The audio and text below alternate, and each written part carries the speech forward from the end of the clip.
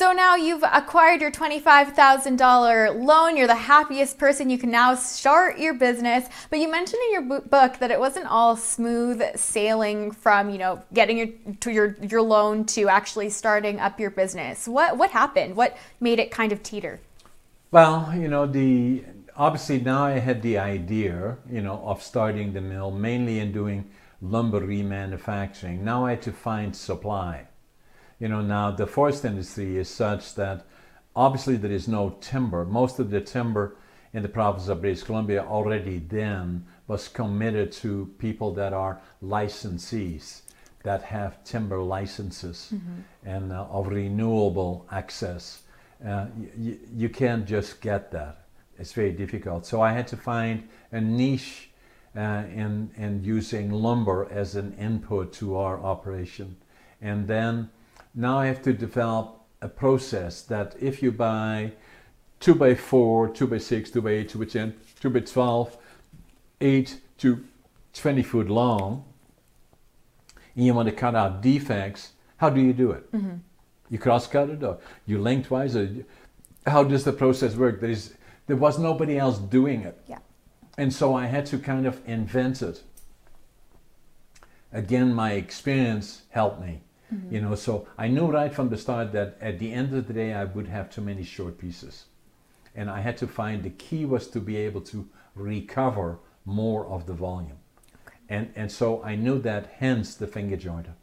Initially I started with just the remanning and not doing initially when I started the operation in October, I bought the finger jointer, I set it up and experimented a little bit with it. And and then the following year, we had to then find a way of getting certification for the process. That was difficult. Why? Well, because it has to then be recognized by Canadian Standards Association and the Canadian Lumber Standards, CLS. Oh, okay. And so that was an extremely difficult process, and it took me quite some time to develop that. And we did that, and we made it work, and then slowly I created a market. The first 3 months of the operation were very difficult, and I had my $25,000. I already had spent that and probably spent another 50, so I was already down $75,000. And then I was and we work on River Road, and that's where the cars go by, and every time a car goes by there, I kind of think that is the bank, and they say, okay, John, the gig is over, give us the money, and you had your chance, and you spoiled it, and so that's it. But they didn't. They stayed with me. So I started to kind of slowly turn things around, and then things got better and better, and then the other part happens to the industry. Even today, the industry has a tendency of being cyclical, and and there were all kinds of challenges in between that happened. But to get through the initial stage of to invest in the finger jointing and to make it successful, although we were the first one in Canada that developed the standards for it and developed a successful finger joint manufacturing plant. It was us that did it in Prince George, British Columbia. And we are one of the largest, or the largest finger joint plant in Canada, if not in North America, and we are still growing and expanding. Perfect. So during this time, when you're starting out your business, you're pouring your days into this, pulling 14, 16-hour days. That's normal. Yeah. Taking away a bit from your personal life. So no question. What was happening in your personal life at that time? Well, it was very difficult because, it becomes very, very demanding all the way around, right? So, and on the family, and and then especially on my wife, there is no question about it that being in business and building a business from the ground up can be very, very demanding, and I had all the challenges, and then with that, it became more difficult you know, and then as I said earlier, in 1983 we separated, and you know, so although we still had a good relationship and I still saw my kids, but they moved to Vancouver or to Surrey and or White Rock, and you know, and I would go there every 2 weeks, and you know, and kind of stay in touch, and I've always done that, and you know, and we still are very respectful of each other, you know, and obviously the kids have grown up well, you know, but it was one of the, you know, that, you know, building up a business, being an entrepreneur, that can be very, very demanding on the whole family, and for a long time I sometimes questioned myself if I would even get married. I didn't get married until I was 27, and you know, and I had seen it, my dad building a business from the ground up, although it was not for himself, it was for somebody else, how demanding it could be, and the toll it took on their family, although they stayed together, but it was very, very hard on the family. Okay. Okay. Now, at the start of chapter 4 in Against All Odds, your takeaway is understand every aspect of your business. Now, I felt like this was a bit of foreshadowing to what happens in the chapter. I guess the biggest thing that really catches your attention in this chapter, when on a cold wintered evening, your mill's cyclone, it stops working. One of your employees tells you about it, and you know, knowing the ins and the outs, immediately know what's wrong, and you go in to fix it. What happened? Well, I'm a hands-on person, right? So this, I believe it was on a Friday night, and in the winter time, I forget when it was, November or December, and you know, and obviously I'm still working in the office, and then all of a sudden, you know, the mill breaks down, and you know, I go out there, and there's a supervisor on site, and I said, you know, what's happening? And they said, cyclone is plugged. So you know, the cyclone is the big cyclone on top, and you know, it's about you know, you know, so the likely is an obstruction, and the cyclone is where shavings and sawdust go into the burner. At that time we don't have burners now, but would go in there, and it's blown in there by air, and the cyclone separates the air from the solids.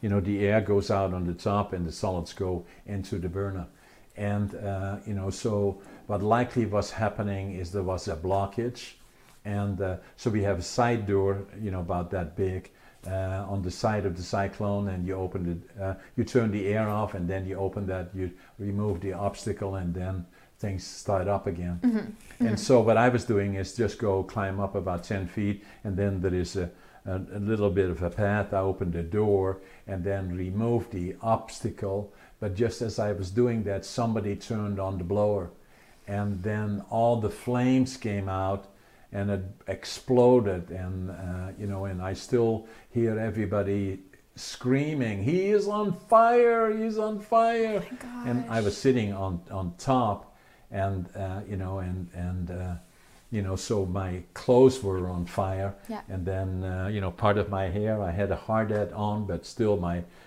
you know, the and then I crawled back to get back to the steps, to go down, and I could already feel that the skin was hanging down my hands, and you know, so you know, and then as I made my way down, I rolled in the snow, you know, to get the flames out, and you know, and then you know, I you know, so the thing, somebody went upstairs and closed shut out the air, and then closed the thing, and then I said, get it closed, and then I stood in the door, but far enough back they really couldn't see me, but they could already tell. They said, get this fucking thing going, and blah, start it back up again, blah, blah, blah, just to make sure things were going.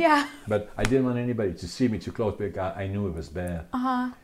Not how bad. And then I walked back to the office, and you know, and then there was still a lady working in the office. And as soon as I came in, you know, she could tell she started just screaming, you know. So, and you know, so then I knew it was bad. The next thing that I thought about is shock. I called the superintendent, who was home, about 15 minutes away, maybe less than that, probably 10 minutes away, to give me a ride. I need to go to the hospital. And, so he said, okay, he'd be right there. I said, I got burned, and, I think pretty bad. And so then as I was going in and out, I thought I didn't want to wait. So I jumped in my truck, opened all the windows, and then drove to the hospital. Oh my gosh. Yeah. You drove yourself. And then on the radio they call me, stop the truck, stop the truck. And I didn't answer them. Then I parked right in front, and even then the entrance was close to where I slept at one time. Was still there. It was on a Friday night, usually very busy in the emergency room on Friday night. And then I thought, oh God, now I have to wait. And anyway, so then I walked in there, and all of a sudden I barely was in there. And all of a sudden everybody was around me, and they just kind of gathered me up into the surgery, and so I stayed there probably till about 11 or so. Oh, and gosh. Then I didn't want to stay there. I want to go home. So I went home, and it scared the hell out of my wife. And Oh God.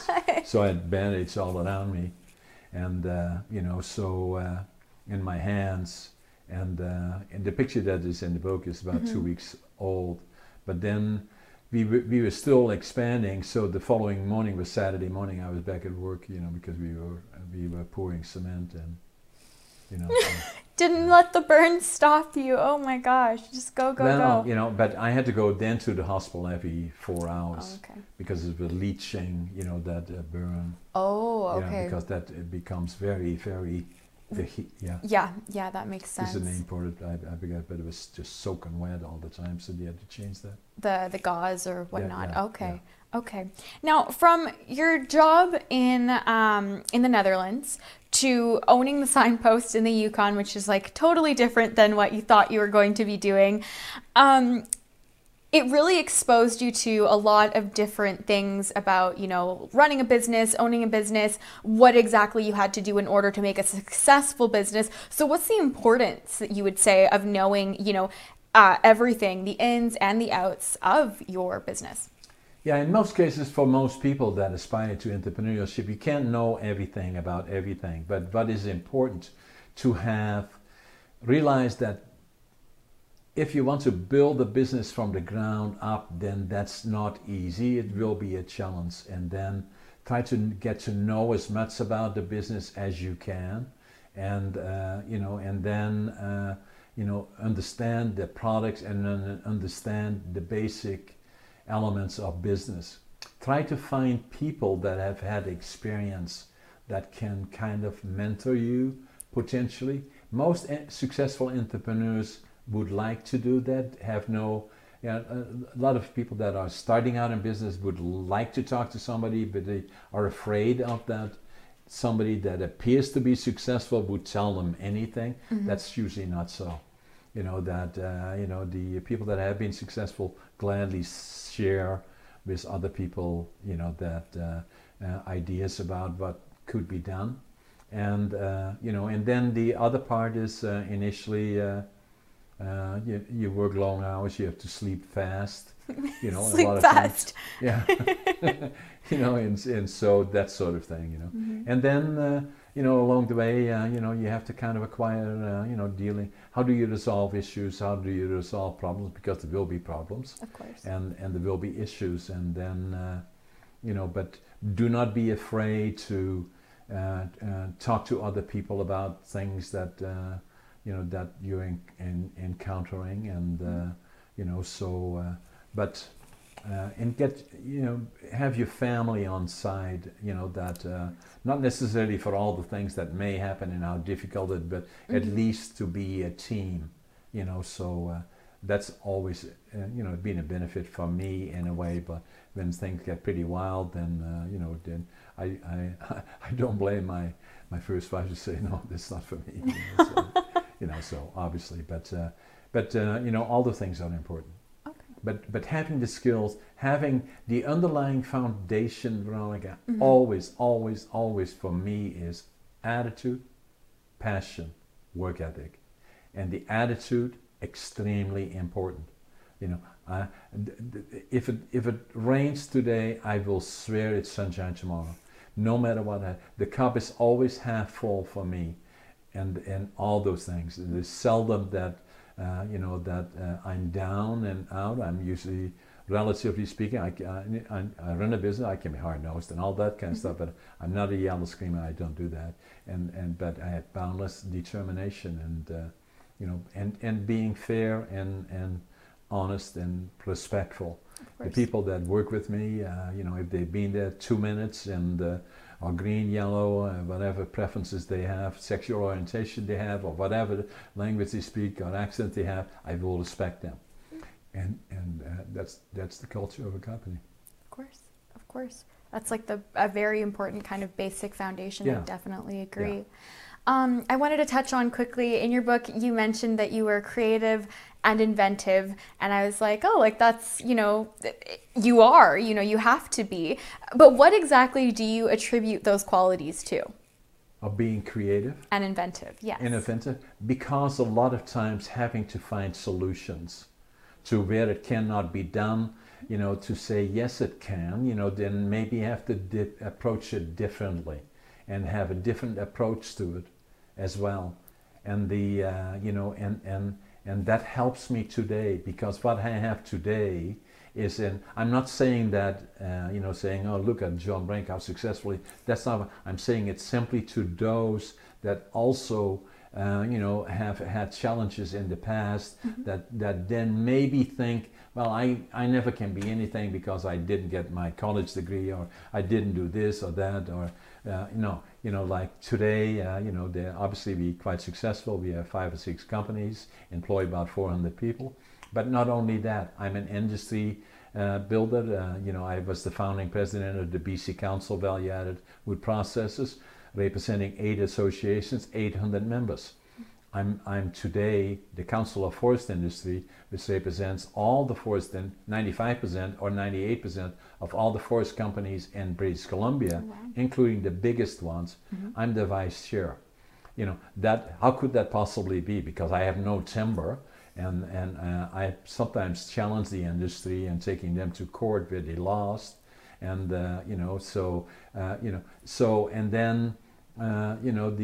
we are recognized in a general sense as being the most innovative one, both and respected by the primary sector as well as by the secondary sector and by government. And the other interesting part that you will find about Against All Odds is saying that the introduction to the book is written by the CEO of the largest forest company in the world. There you go. Canfor. Yeah. So the case and point that I'm making is that that you must have those elements, and you must believe, right?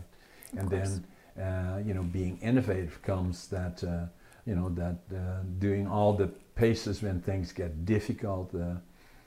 I spent many nights sitting in bed in a cold sweat and saying, what am I going to say to the banker in the morning?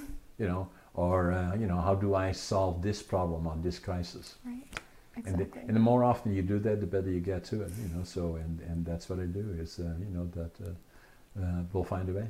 Yeah, that constant evolving, pivoting, right, when you have to, of course. Yeah. Another part from our company has always been very important for us and for me is to give back to the community.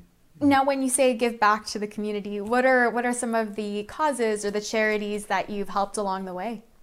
Quite a few. The one that comes to mind is the animal rescue. We have been part of them for over 5 years, really, but it all kind of started with, actually it was my wife, Sharon, that contacted us and said, go and look at them. Sorry, who was it? The Humane Society or? No, we have horses and we love animals. And there was something that she had read about Prince George Animal Rescue. And Scott and myself went down there and to look at what they did, and I could not believe what I saw.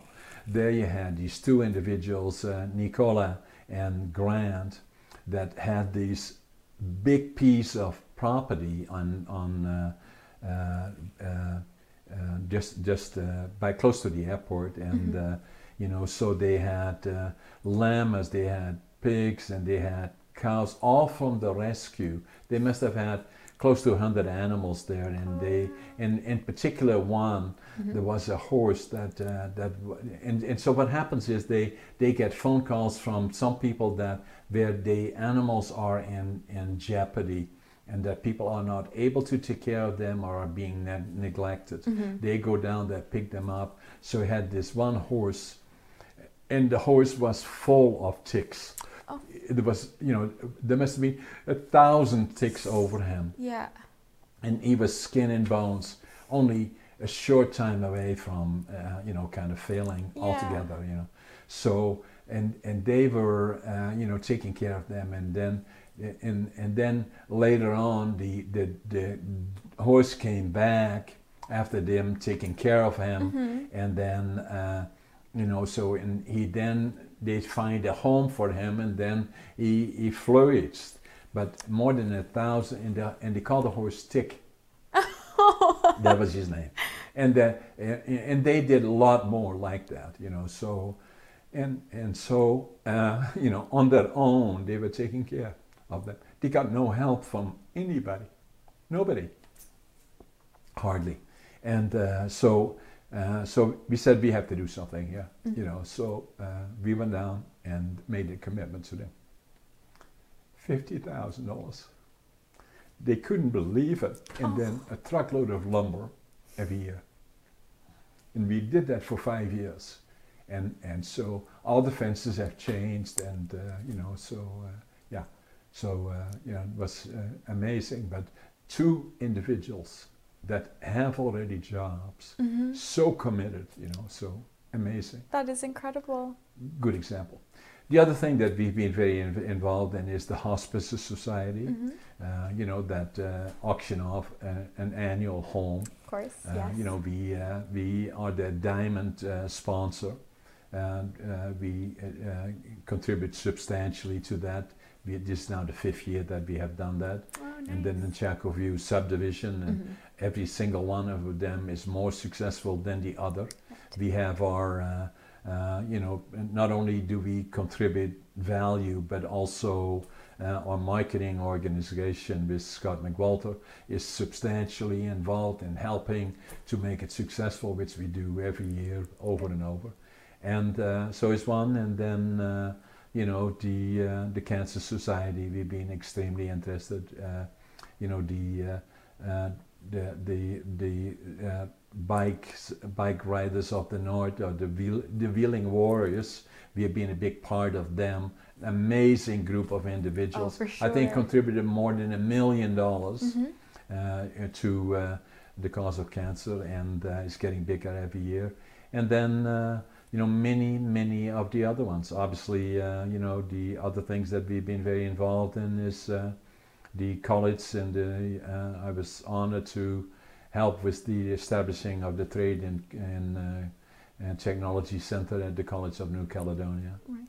Another one that we are now involved in is building a center of excellence for the North, also attached to the college. Oh, wow. Something that kind of mirrors BCIT, you know, of that magnitude, because something that will be equal to, you know, the University of Northern British Columbia. And oh, wow. I was one of the initial supporters of the University of British Columbia. So all those things, and then the Athlete of the Month, we have done that for quite a number of years, and you know, and that again is something amazing too, where we've been helping with donating money to people that became Olympian athletes. We have one of the cross motor riders that is 7 years old, that is of international level. You know, today we contributed $500 to an athlete. I think you saw a picture of it, actually, me and you know, arm wrestling. Arm wrestling. But she is another amazing athlete that will be competing in Kamloops, I believe, on the 12th of May. You know, and the commitments that some of these people make are really not known in the community, but it's something that we have and spades, and we try to find them and kind of then showcase them to the community. But that works so hard, and and then show to, again, the young people and others that not so young, saying that and the lady, she is extremely committed at 40, and has been training for years and years. The amount of effort that goes into it is just amazing. Of course. And so those kind of things that we do as being part of this community, and I believe that part is very important. Perfect. That's very beautiful. Yeah, that's awesome. Now, you touched on this a little earlier, mentioning standing up to the forestry industry, something that you did alone, actually, and we'll talk about it in the next chapter, but I am looking very much forward to chatting with you about that, because it was quite the intense chapter to read, John. Yeah.